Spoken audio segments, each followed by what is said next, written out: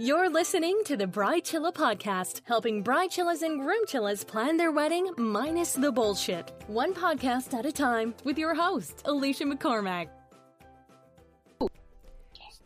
Sometimes when you're planning, you think you've got it all sorted, and then you realise you don't, which is why it's great to have experts on the show, especially experts that we love and appreciate. I mean, we appreciate all our experts, don't worry, but this person today, the lovely Erica from Folia de Events. I can never say it properly. Did I say it correctly today? You did. You got it. God, I feel so fancy when I say it. You're very good. You might notice lovely Erica Greenwood-Risen is from the Bridechilla community. She is my right-hand gal. We work together very closely. And today, Erica, you are on as a very special expert to talk about all the little things that often couples neglect to do, forget, and then freak out about. Welcome to the show. Hello. Nice to be back. So, hello, everyone. Yeah, I see y'all in the community all the time, and this is actually an episode that we're picking up on some stuff that you guys were asking about, and we decided to make it an episode. So, do we want to kind of jump in? We do. Well, I guess I should say a little bit for people who don't really know me. I'm primarily a wedding planner and coordinator, and then also design and stuff like that. So that's what I do. That I've been doing Folia de Events for 2 years now, but I've been in the wedding industry in various ways for a couple of years beyond that. I've got a lot of weddings under my belt where I've seen these things happen. So, and before you go, Erica, I just want to say you're like more than a triple threat when it comes to this, because you have, and I know you wouldn't say it, but as well as being, as you said, a gun coordinator and knowing your shit, you're also, a very knowledgeable all-round wedding person, having designed dresses, and you are now into floral design, which I'm very excited about learning more about. And I know you're going to do some blogs and hopefully some videos for us, because I think this is a very cool area that a lot of people don't know much about. So, and we just love, if you see Erica, like, she's straight on in the community. This is what I think the Bridechilla community thrives, because you are there. You see stuff that I just don't see. You're amazing. Thank you. I just spend too much time on Facebook. So do I. But you're like in and you answer and so I'm, just eternally grateful for your friendship and support. So, yes, there you go. Let's all go cry. Blushing. Right. Now I go back to hard. Now we go back to hard facts. Let's get to it. Okay, little things, and might we add that? I know you're going to talk about this as well, Erica. But there's lots of people that DIY their whole wedding, and we're not saying don't do that. We think it's great if you've got the time and energy and all the balls to do it. But also, if you have a wedding planner or coordinator on your team, a lot of these things may hopefully be considered. Yeah. That's so basically I created this list. I've got 6 things, but who knows? It may morph into slightly more things if they pop into my head. Cool. But there's 6 things that I hear questions from people both in the Bridechilla community, but also from my own clients when I have a huge master planning checklist that I like to hope my clients, work through dutifully. Yeah. But they don't always. And particularly when it's a coordination client and I'm not as involved in the planning process, a lot of times these are questions that come up that they'll email me. And because they've got me to get in touch with, I can give them the, just here's the answer. Yeah. Let's go. And then we're good. But if you don't have a coordinator to bounce these questions off of, it either can go without being considered at all until it's too late, or you're stuck trying to find answers online, which can sometimes be difficult, or sourcing from other people in communities and things. And, and at that point you can get some mixed information. Yeah, so I agree. I think it's, these are little things that are important to the flow of your wedding day.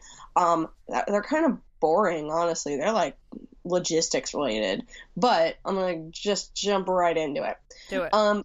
Absolute first one is related to getting your marriage license and also making sure your officiant is 100% able to perform your ceremony.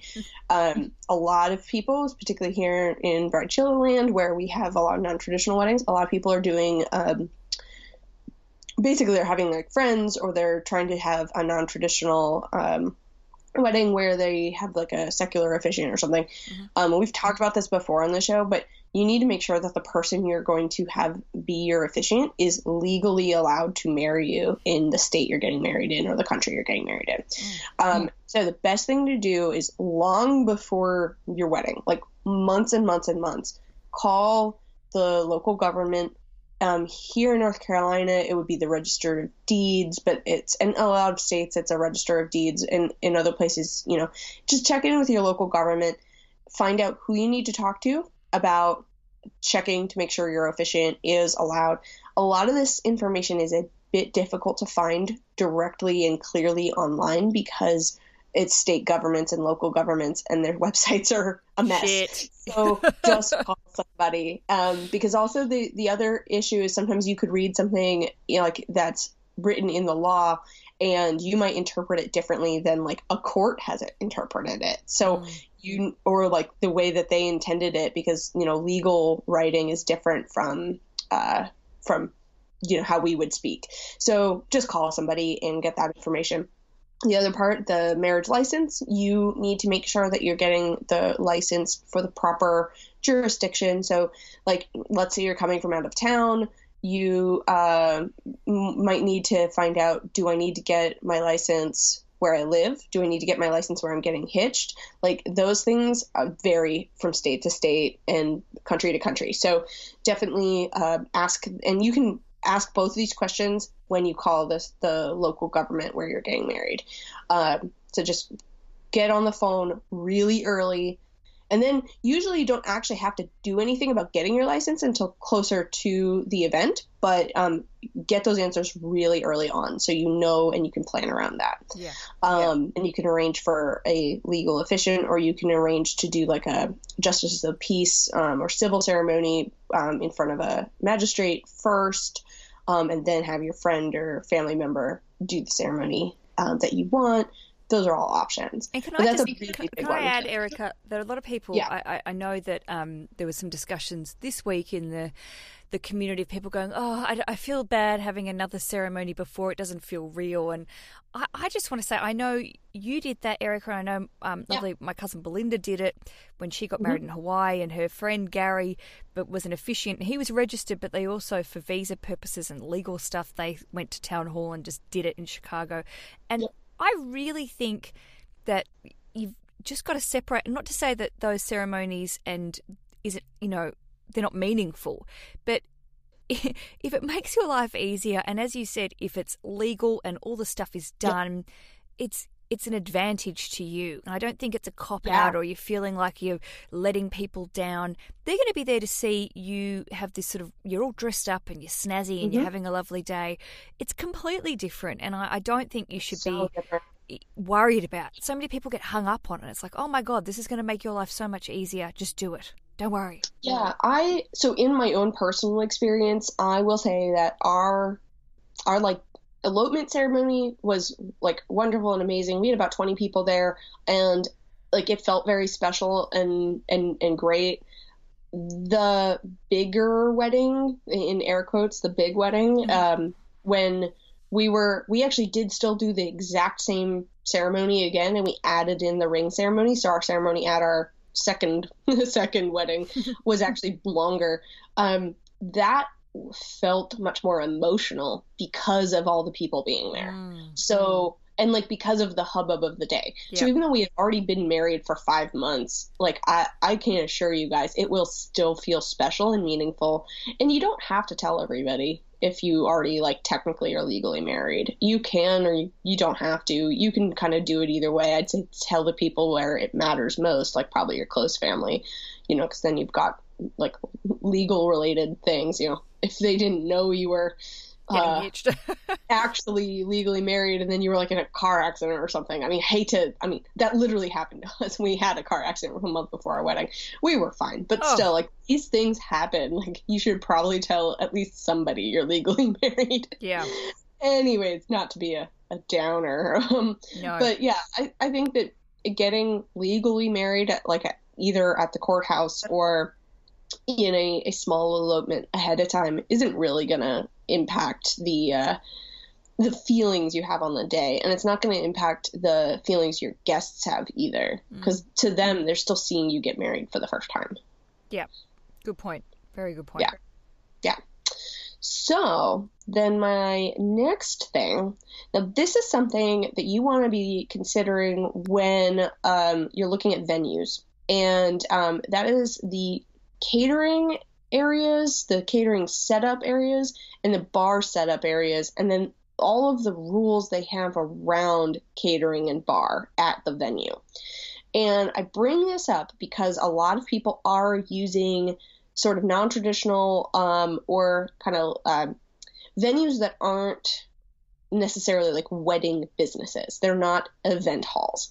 And when you're getting into using these spaces that, maybe weren't initially intended for that, the catering and the bar areas can be a little sketchy. Yeah. And you need to make sure that things like power, water, refrigeration, refrigeration is a huge one. If you do not have refrigeration on site, you need to discuss that with your caterer from the very beginning, and you might even have to rent stuff. Yeah. And they may end up charging you extra to rent equipment if you don't have the ability to plug in and get power to heat things, or to if anything needs to be cooked on site. Does your caterer need a full kitchen? A lot of even event halls don't have full kitchens. They just have a catering kitchen, which really is a bunch of sinks and stainless steel tables, essentially. You're not going to have that the full functional kitchen. So in your early stages, when you're looking at venues and you're thinking about what you want from your catering and what you want from your from the venue, you need to make note of all those details so that you can communicate that to your catering when you're working with them. And that's another place where if your venue recommends specific caterers, go with them. Don't think that they're trying to just help out their friends. I mean, who knows? They might be, but for the most part, if a venue recommends caterers, it's because they've worked in the space before and they know exactly what is needed to set up and do your event without a hitch. So that's something I would say you need to think pretty clearly on early, and just make note of every little detail. I think power, water, refrigeration are the three key things.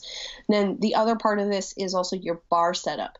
Every venue is going to have slightly different rules as to what type of liquor license you need to have, whether you need to have a liquor license at all, whether you can bring in liquor, whether you can hire a outside bartending company. So all of those details need to be clarified with the venue ahead of time. Because, for example, some venues will only let you have a bartender who is licensed and who provides the liquor. And some venues will let you bring in your own liquor, but then you also have to get your own event license and liability insurance. So you need to clarify those details early on. Don't just assume that you can do a DIY bar. Don't assume you can do it without licensed bartenders. Just make sure that you have thought all that through.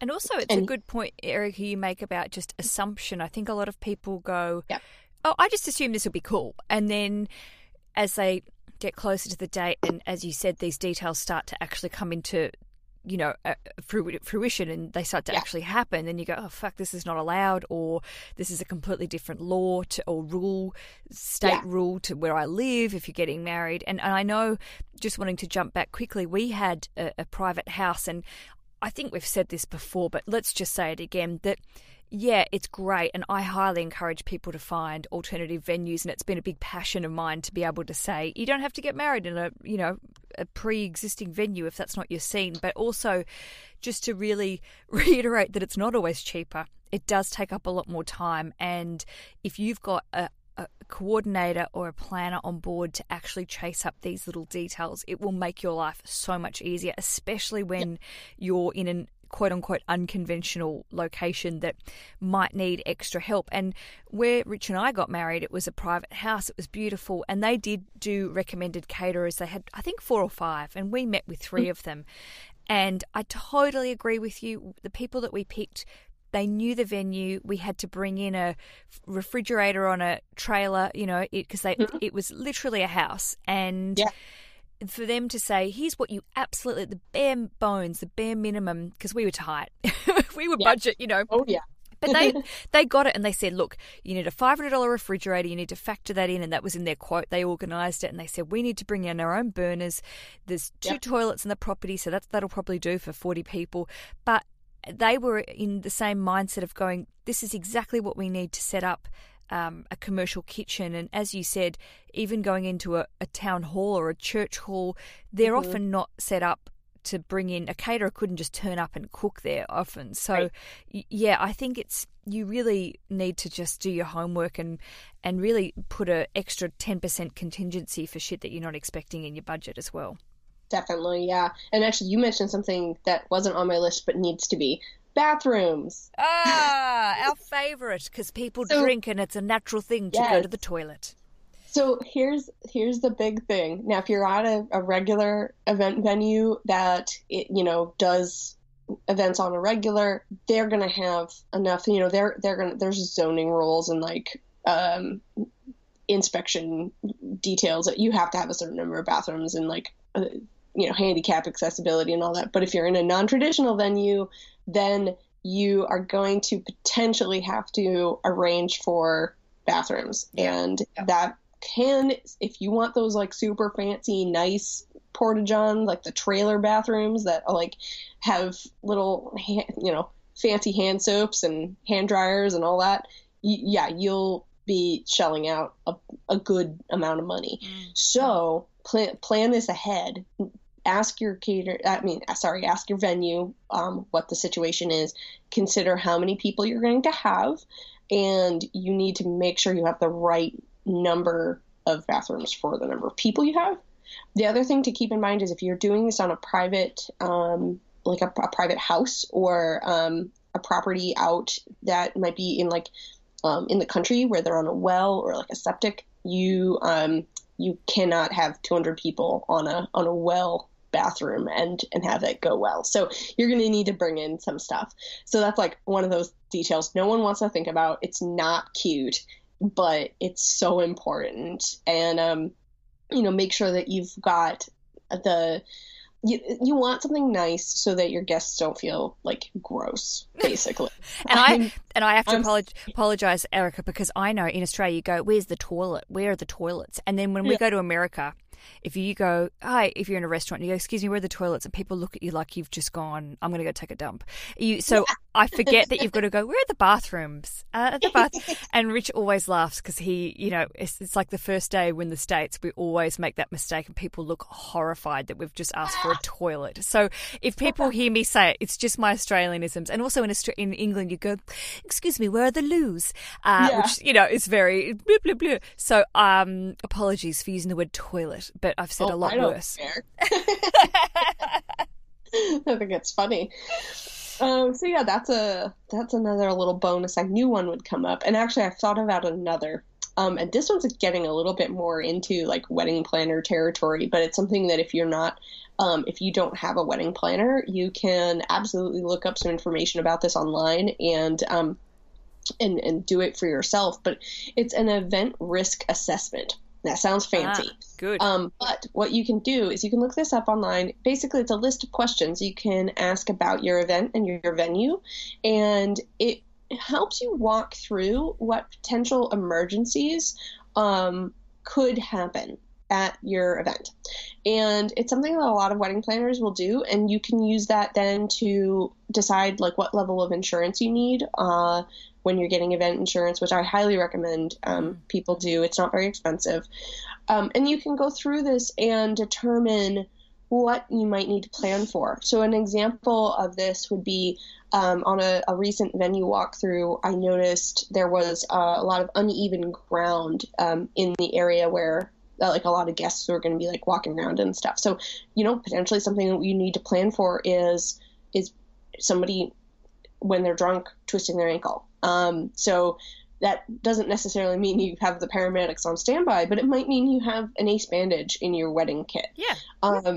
And, you might want to make sure you have wedding insurance so that if somebody sues you for hurting themselves, then you're covered. Yeah. But it can be other things too. Like if you're going through the event risk assessment and you realize your venue doesn't have a lot of lighting, it might mean, oh, maybe I need to rent some lighting.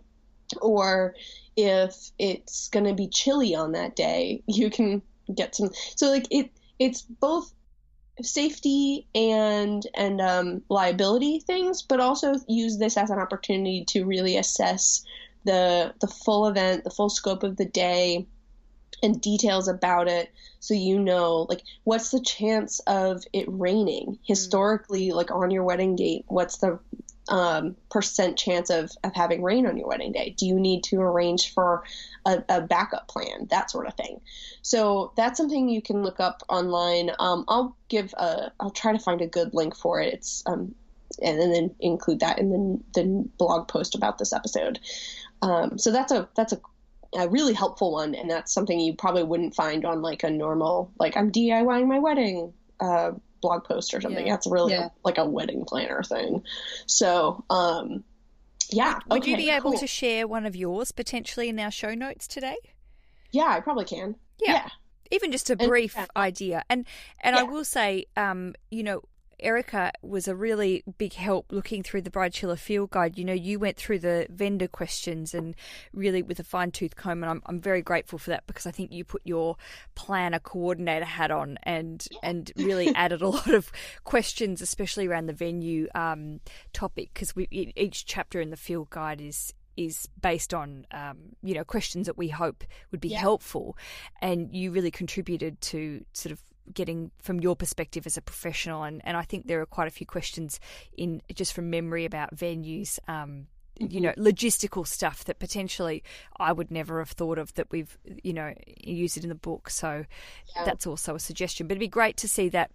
Also in TV, in my day job, we have risk assessments that whenever we go out on a shoot, we use a risk assessment form, which I was just thinking, I've got a few of them. They're pretty boring and they're probably not venue related. They're more like, will there be, if you have cords, will there be gaffer tape down so no one trips and breaks their neck? But it's the same kind of stuff. So, yeah.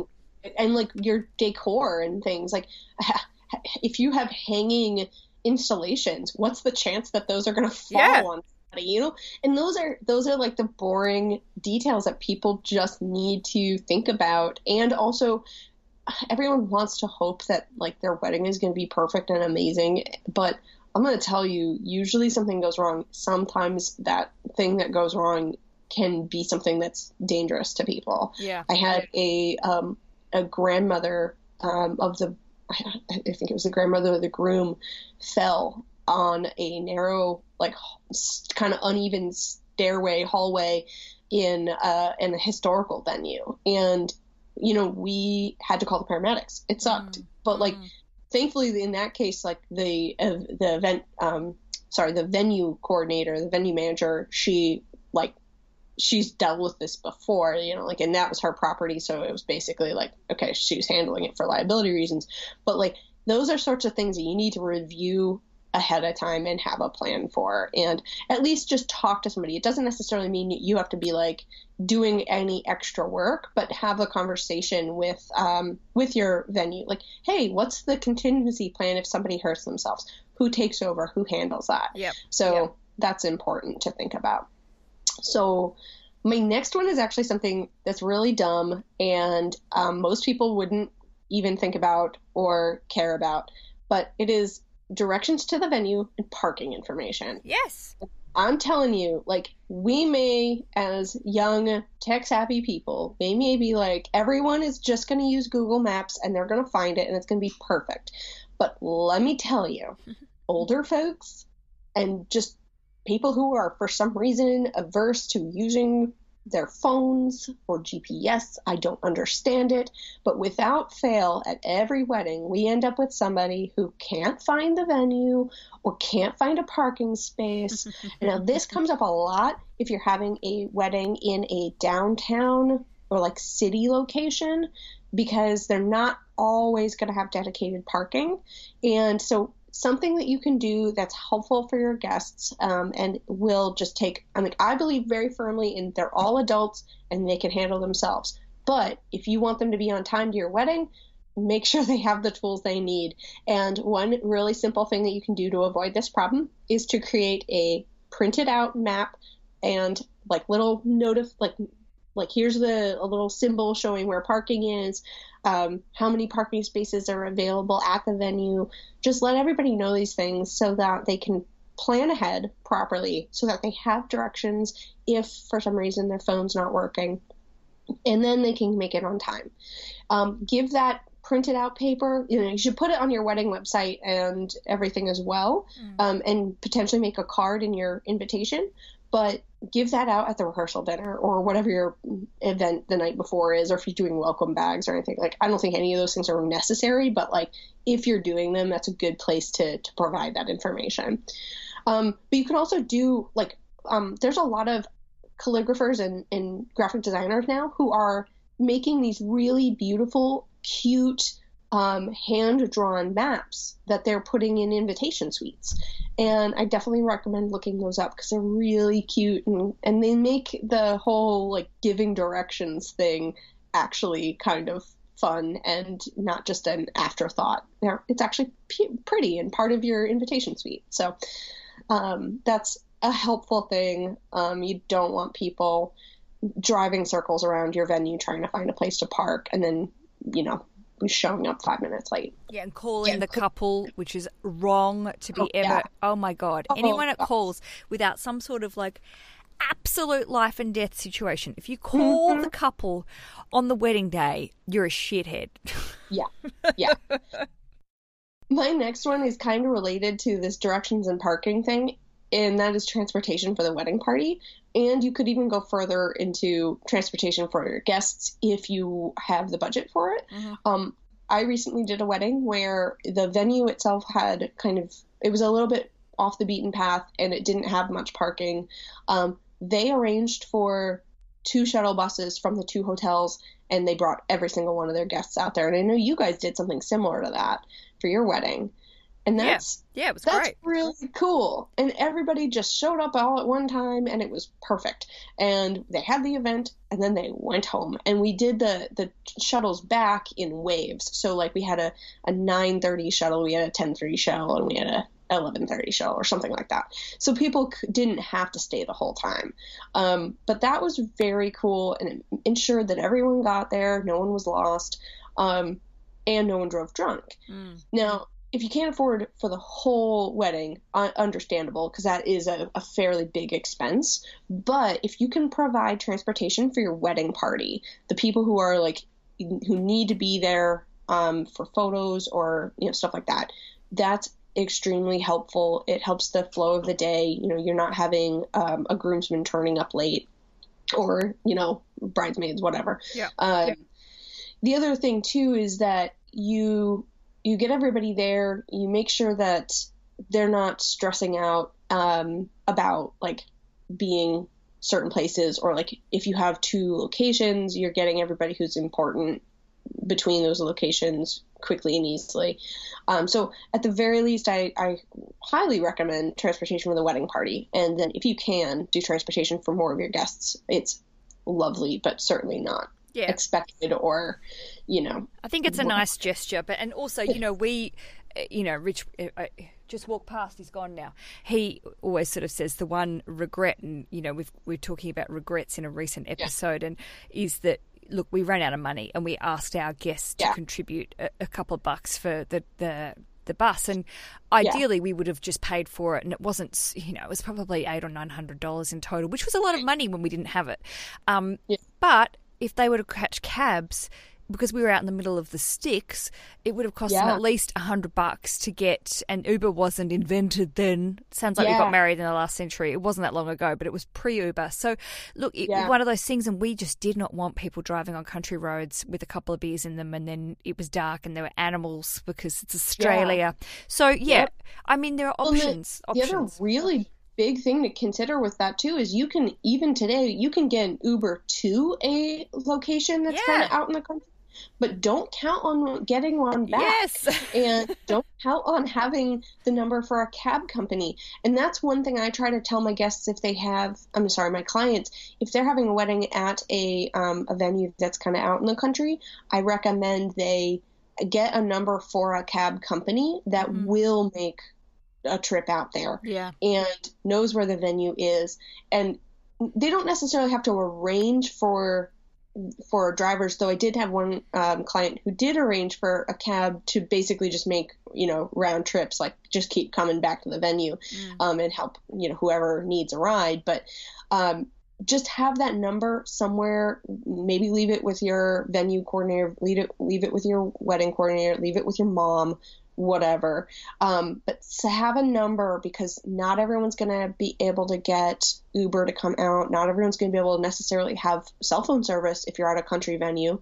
So that's really important if you want to cut down on people driving home drunk. And even with the transportation thing as a whole, when I say make sure that this stuff is arranged and figured out ahead of time, it doesn't necessarily mean you're hiring somebody. It could mean that you're just having a conversation a month out from the wedding about who's responsible for driving, whose car are we taking, how do we get everyone there with as few cars as possible and on time.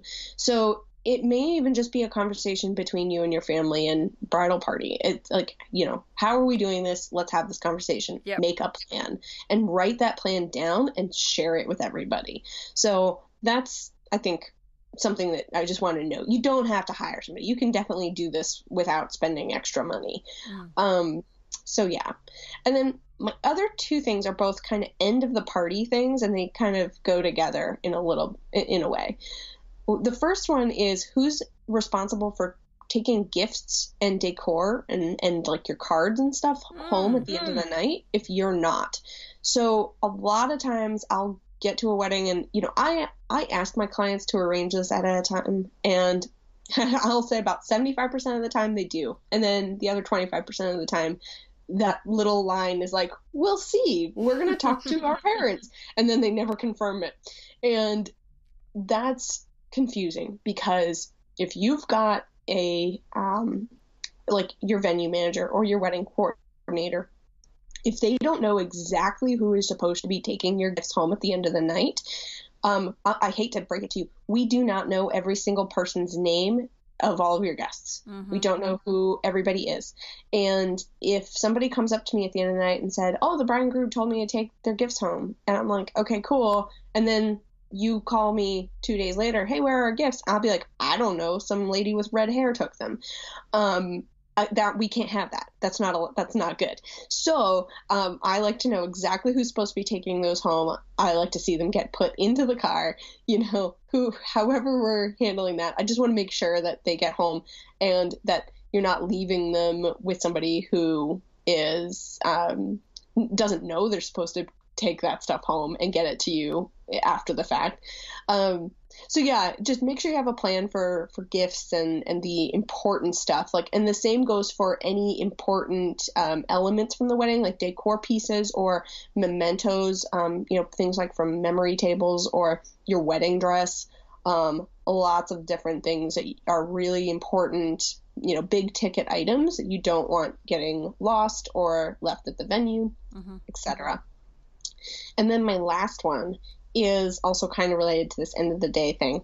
And that is, if you're staying in a hotel after your wedding, how are your overnight bags getting to your hotel room? Good point. So here's the thing. A lot of times people will get the honeymoon suite or a a special room that's not necessarily the one they stayed in the night before, because it's their wedding day and they want something special.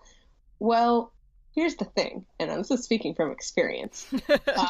When my husband and I got married, we stayed out partying until 2 a.m. Good. And then we kind of had a bit of a walk of shame back to the hotel with some of our friends.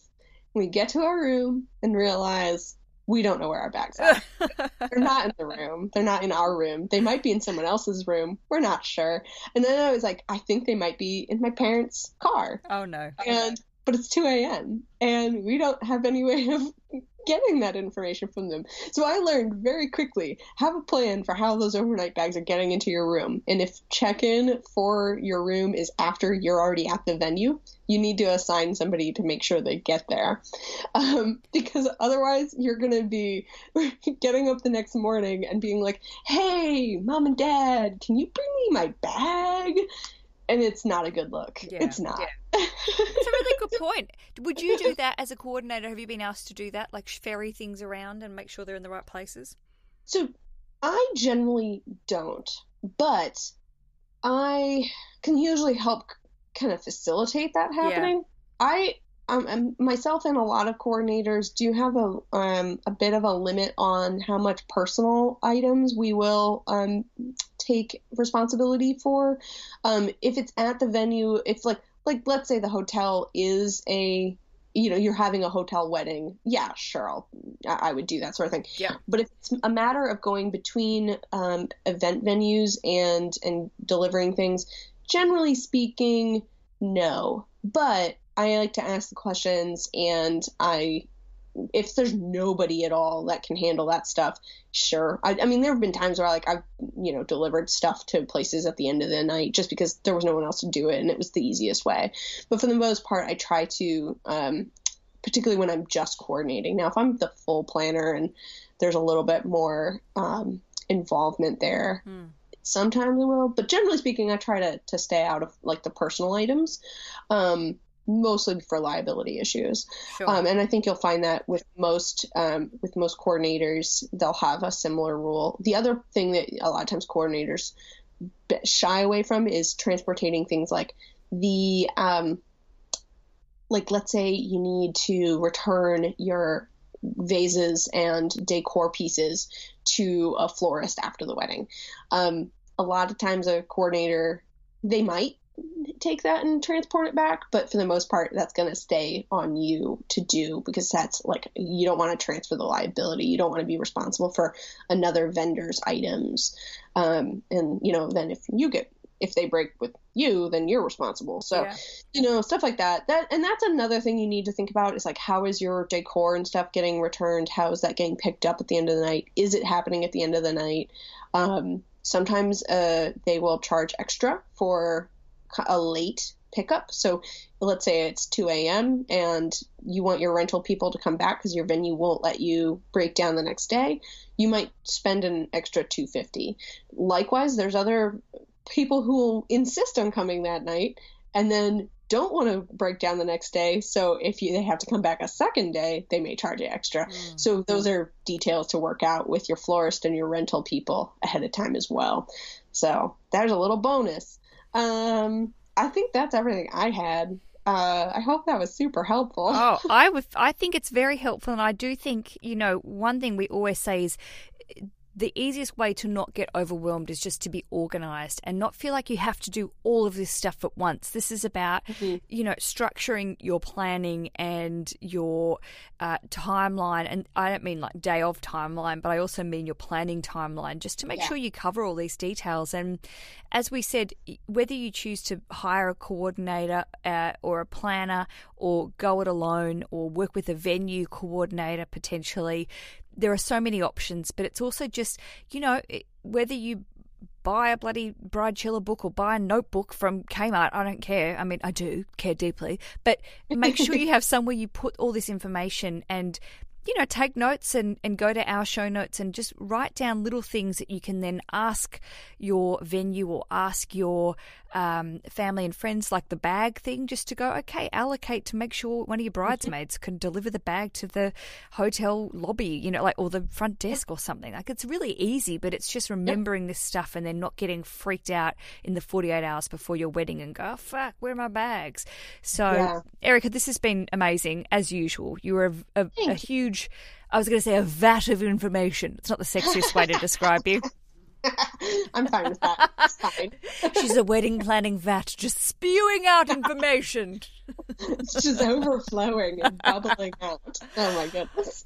Erica, thank you so much. And look, we've had quite a few bride chillers in the community who have hired your services, so I would like you to plug. And it's always nice seeing someone going, getting emails or seeing someone message going, Erica's amazing. I'm so glad we found her. We're using her. She's great. And you do travel too with your work, don't you? I do.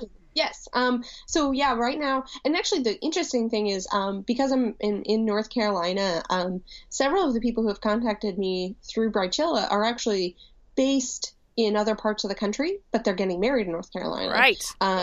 And so that's one kind of cool thing that I can help with. But I also do travel, happy to, and I love seeing other places. And if you're in like New York, that's an easy one for me because I got family and friends up there. But I travel really anywhere if you're interested. But yeah, I'm working with 4 or 5. Folks from Bridechilla. That's great. Well, couples, so 10. Yeah. But it's really great, and I'm like literally every time somebody reaches out, and I know we're gonna get along great, and it's gonna be perfect because I'm like, if you're already in this community, like we're gonna be friends, like no question.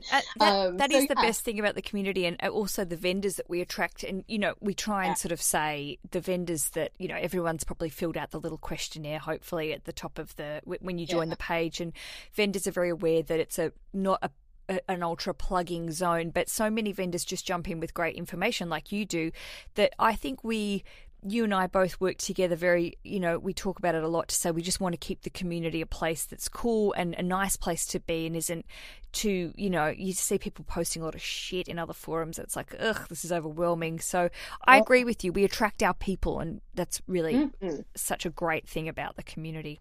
Now, if people do want to book you, Erica, where do we get in touch? How do we get in touch? The best way to get in touch is through my website, which is folieadeevents.com. We'll post a link because it's French.